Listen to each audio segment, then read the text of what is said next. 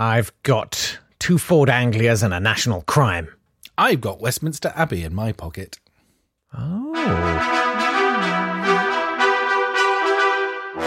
Date fight!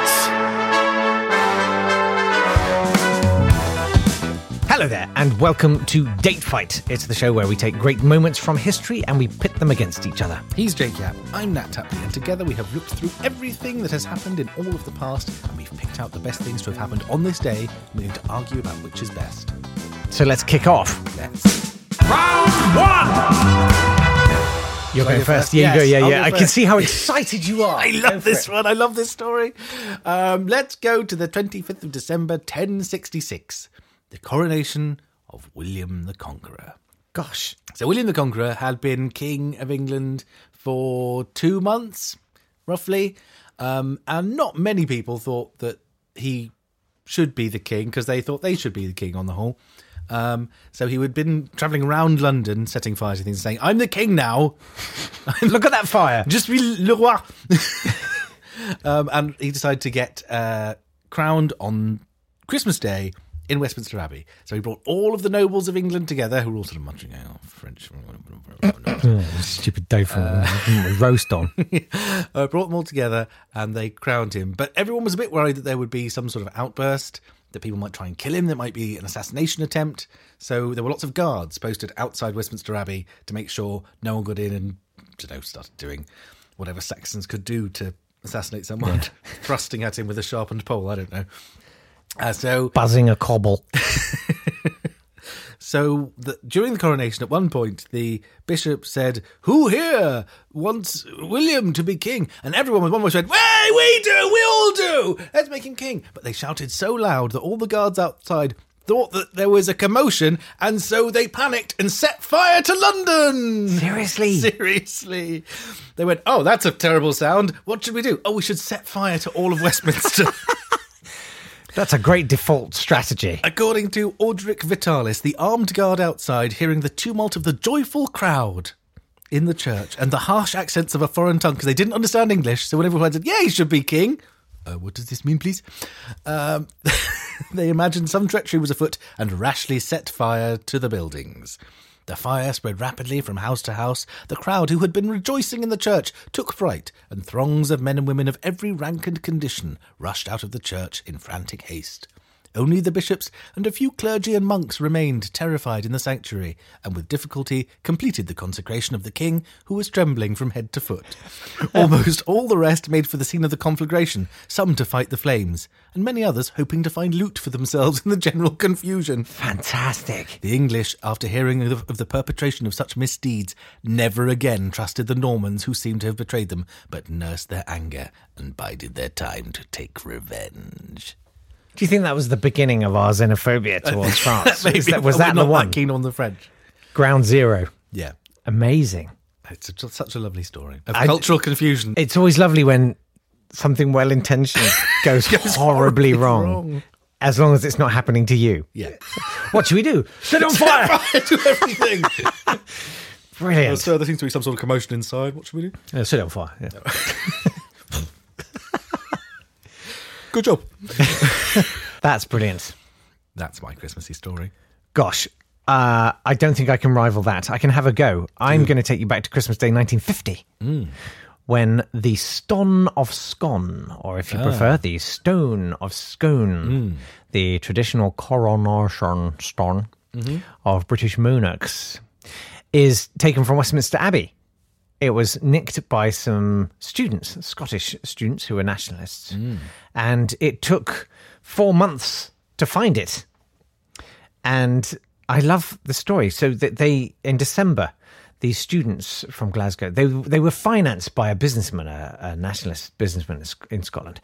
They hop into 2 Ford Anglias and they drive all the way down from Glasgow to London. That's the least appropriately named car you could have picked. What's it called? English. Perfect irony. It takes them 18 hours to get there. Right. And then they have a quick meeting.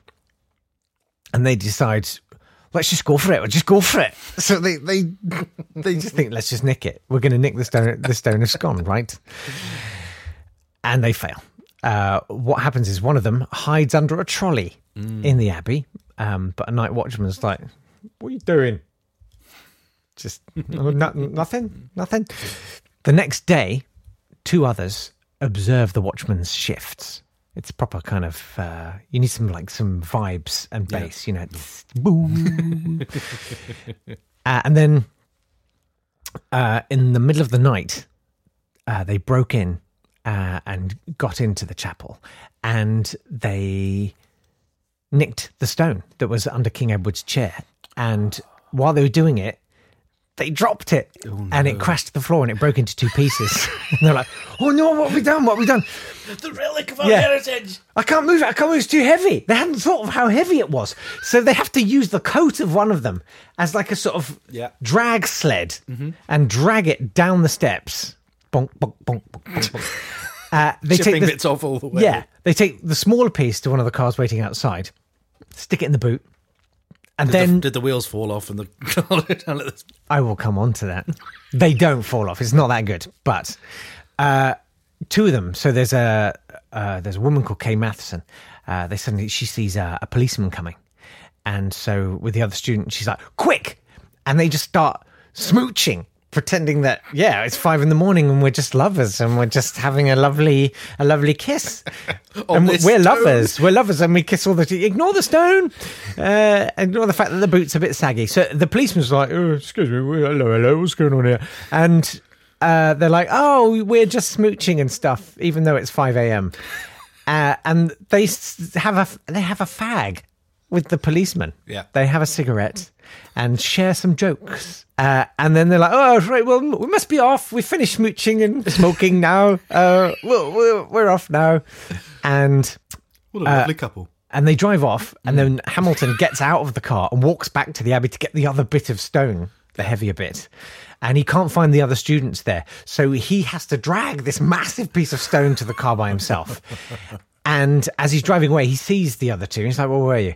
The stone was so heavy, the wheels didn't fall off, but the springs on the car were sagging. It looked like some kind of low-riser gangster car, which is exactly what it was. So they suddenly get paranoid and think, "Oh, the alarm's been raised. We've got to go. Let's drive to Rugby."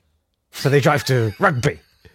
And the other ones drive to Kent. Right. Which seems like you're trying to get it to Scotland. To get to Scotland. So head southeast. Good plan. No one will look in Kent. Exactly. It's the Garden of England. Stones don't belong in gardens. And they hop on a train. They leave the stone with sympathetic people. And Scottish people. They hop on a train back to Scotland. The authorities are like, "Oh, the stone's missing." How did they notice? Was there a beady-eyed cleric wandering around going, "Well, presumably there was a stone here"? I don't know. I mean, presumably there's quite a big sign of detritus and bits. Bits of broken scone stone. Yeah, exactly. And so when they find out that it's happened, the authorities close the border between Scotland and England. This is in 1950 for the first time in 400 years. Yeah. Then... So actually, taking it to Kent was a very good idea. It actually was. 2 weeks later, Hamilton and some friends, including a guy called John Jocelyn, who, ironically, his 21st great-grandfather was Edward I. They recovered the 2 pieces and brought them up to Glasgow once the heat had died down a little bit. And then they had to get a stonemason, to mend the stone. Because they're like, "We got the stone. There's no such thing as mending a stone. That's not a thing you can do unless you're a volcano. You can. No, you can stick 2 bits of a stone back together. Yes, you can, with a brass rod inside it. That's breaking it even more. It's now even less of the stone than it was before. Which contains a piece of paper. And to this day, nobody knows what's written on the piece of... If it can be stuck back together once. Oh, really? 4 months go by, and in April 1951, the police get a message, and it's been found, the stone, on the site of the high altar at Arbroath Abbey, where in 1320 the assertion of Scottish nationhood was made in the Declaration of Arbroath. It was finally returned to Westminster Abbey in February 1952. Broken with a bit of paper in it. Yeah, I mean, saying I think... The English smell. IDT, INDT. I think the symbolism of taking it and presenting it back at Arbroath is undermined somewhat by the fact that in the process he smashed it. Yeah, it wasn't It wasn't Stella, was it? It's now got a bit of polyfill around it, a little white line. Most of the students confessed to their involvement. Hamilton did not, but they decided not to pursue any criminal proceedings. I think they thought, oh, this could actually get we could end up having like a referendum in 50 years if we're not careful. So they decided to abandon it. Two great Christmas stories there. Great Westminster Abbey stories. Yes. Wow. How Christmassy and fun. Lovely. Let's do the birthday. Anyone interesting born today, Nuts? Let's have a look.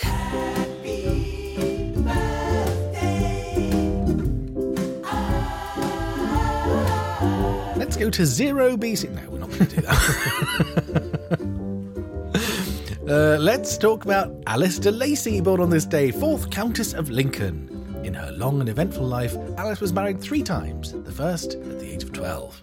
Oh, crikey. I had that down as Alistair. No, sorry.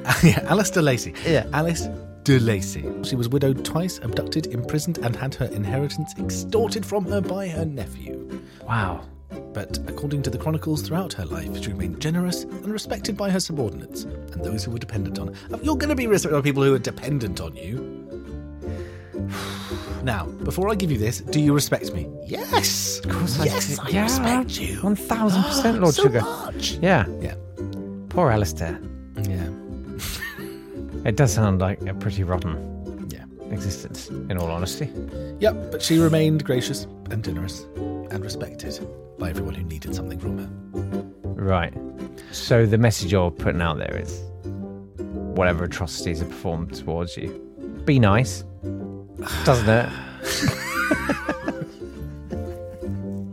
Happy birthday to Dorothy Wordsworth! She's the other Wordsworth. Wordsworth's sister. She's not, she's Wordsworth herself, but you know. And what are her words worth? Not as much as her brothers, but still quite a lot. She, when their parents died, all of the Wordsworth children were split up. And she was reunited with her brother William in 1795, and then they lived together for a long period of time at Alfoxden House in Somerset. They became inseparable companions. They lived in poverty and would often beg for cast-off clothes from their friends, until William became a really famous poet. This feels a bit Jerry Springer. I mean, let's not dig too far into the diaries of Dorothy Wordsworth. Also, happy birthday to Dido! Not the ancient queen of Carthage who so entranced Aeneas, but the winner of the MTV Europe Award for Best New Act in 1999. I mean, when you put it like that. Her full name is Dido Florian Cloud de Bonneville O'Malley Armstrong. Rumbles, wumbles. I Not didn't only know. a Dido in there, you've got a Florian and a Cloud and a de Bonneville and an O'Malley. She actually was named after the Dido who was queen of Carthage. I thought that was a stage name. I had no idea it was actually her name. No, that's actually her real name. Her brother's name is Rollo. Oh, classic. Yeah. Very Bristol name, that.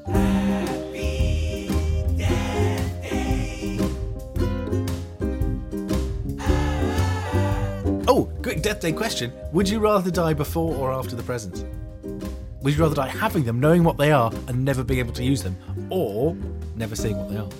If you're dying on Christmas Day. This is a J.J. Abrams question, isn't it? Yeah. Do you want the payoff or do you not? I want to know. I can't bear surprises. Like You'd when rather I know... it would be miserable that you never get to use it. Because you're dying. Well, you're not going to be miserable for long because you're going to be... dead. Yeah. Okay. What about you? I think I'd rather be anticipating something when I die. Really? Yeah. Oh, you little J.J. Abrams. Happy Death Day to W.C. Fields, who died today of a gastric hemorrhage. He was so wonderful. In his final moments, Carlotta Monti, his nurse, used a hose to simulate rain on the roof because he liked the sound. Oh, that's sweet. It's lovely, isn't it? Ironic, because famously he said how much he disliked water. Because of what fish do in it. Happy Death Day to Leon Schlesinger, the founder of Warner Brothers Cartoons. And also, happy Death Day to Margrethe Mather, a photographer who was one of the most famous photographers in the world from 1915 to 1935, but was almost forgotten after her death. Not by us. Happy Death Day, Margrethe. Quite right. Round 2! Okay. I'm taking you back to Christmas Day 2004. Okay. Because you know what doesn't stop for Christmas? No. Space. Space doesn't stop for Christmas. Oh, but space created Christmas. Look, in the east, a star, a baby is born. You're so right. This is not that. This is the Cassini orbiter, which releases the Huygens probe,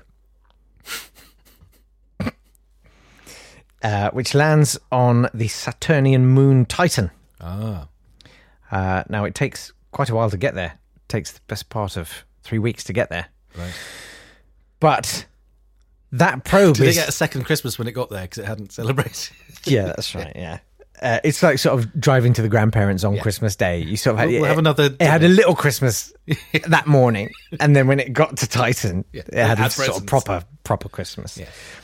The point being, this is my favourite, I think, of all the space missions there have ever been, because you can watch the landing. You can actually see the surface of a moon of Saturn as the probe lands on it.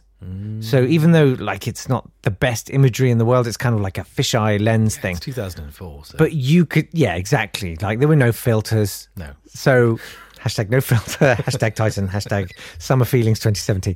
Titan is an extraordinary place. It is considered to have the highest current habitability rating. So that one with the liquid water? Of any known world other than Earth. It doesn't have liquid water, it has liquid methane. Okay. And what happens is it rains methane. It's so cold. It's like minus 180 degrees Celsius. But rain falls, droplets of methane fall. But before they hit the surface, they evaporate again. So it's rain that never actually lands. But you can see on this footage of it coming into land, there are valleys and dry riverbeds, and there are pebbles on the riverbed made of ice, water ice, that's just as hard as rock because it's minus 180 degrees Celsius there. And it is a fascinating place, and people have posited this theory that you could have, with the elements and the sort of hydrocarbons and things that are there, you could potentially have a kind of life form that didn't work based on water, but based on methane. They think it is conceivably possible that it could happen. So is it there's one of Saturn's moons that has under one of its poles liquid water, we found out in the last year or two. I think Europa? I think it's either Europa or Io. Okay. Yeah. Io, I think. So we imagine there's probably some sort of bacteria like our vent bacteria that hang around here. It's entirely possible. The reason there's liquid water on it is because the gravitational force of Saturn is constantly effectively kneading it like a ball, because it's almost all liquid. Yeah. And because of that movement, the water never freezes. It's certainly cold enough to, but it doesn't because of that. Anyway, most habitable place other than Earth in the solar system. Warren Buffett presumably is in negotiations. Yeah. I mean, we've just released our first organisms onto the moon, haven't we? Have we? Tardigrades, yes. A bunch of tardigrades got accidentally dropped on the moon when we went there. I love the tardigrades. Yeah. So they're on the moon now, chilling out. Very much so. Because you can't kill a tardigrade. You cannot kill a tardigrade. No matter what you try and do to it. They're the best things ever. Yeah.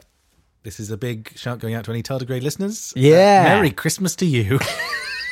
Not that you celebrate it, you intergalactic scamps. Tardigrades of comfort and joy.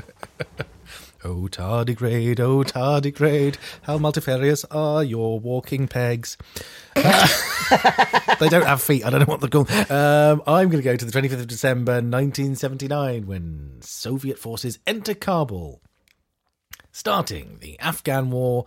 This was more important when we were doing it competitively because you would have rocked that. Soviet-Afghan war created the Taliban, one of the foundational movements for modern terrorism, trained Osama bin Laden.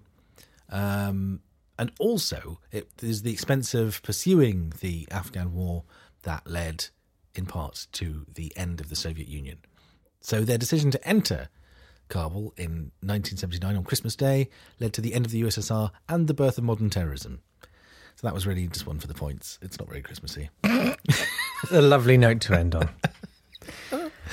Yes, ordinarily we would have scored this. Yeah. We would have decided who'd won each round, and that would have been accrued towards the end of the week, where on Sunday there would have been some sort of forfeit and hijinks would ensue. Not this week, though. We're having a Christmas truce this week. So that pretty much... think it's robbed this of any urgency? Yeah. I could tell by the urgency with which you answered. So that concludes our Christmas Day Bonanza special. Christmas. If you can think of anything else of note that happened today in history, why not drop us a line? We're at @date_fight on Twitter, or we've got our Facebook page. Yeah, it's all there. Or just tell us. It's all on you now. Yeah, just ring us up. Thank you very much indeed for listening. Thank you so much. We do appreciate your it. Christmas with us. Yeah, absolutely. And if you're listening retrospectively, because let's face it, the telly's quite good on Christmas Day, well, thank you for taking the trouble.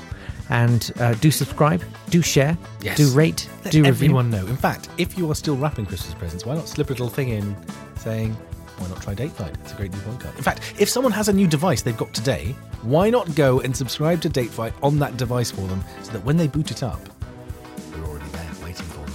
What greater gift could there be than one Greater of love these? hath no man. That he subscribe to a slightly needy podcast about historical friends. facts. Yeah. Okay, great. Bye, see you soon. Bye-bye. Merry Christmas. Merry Christmas.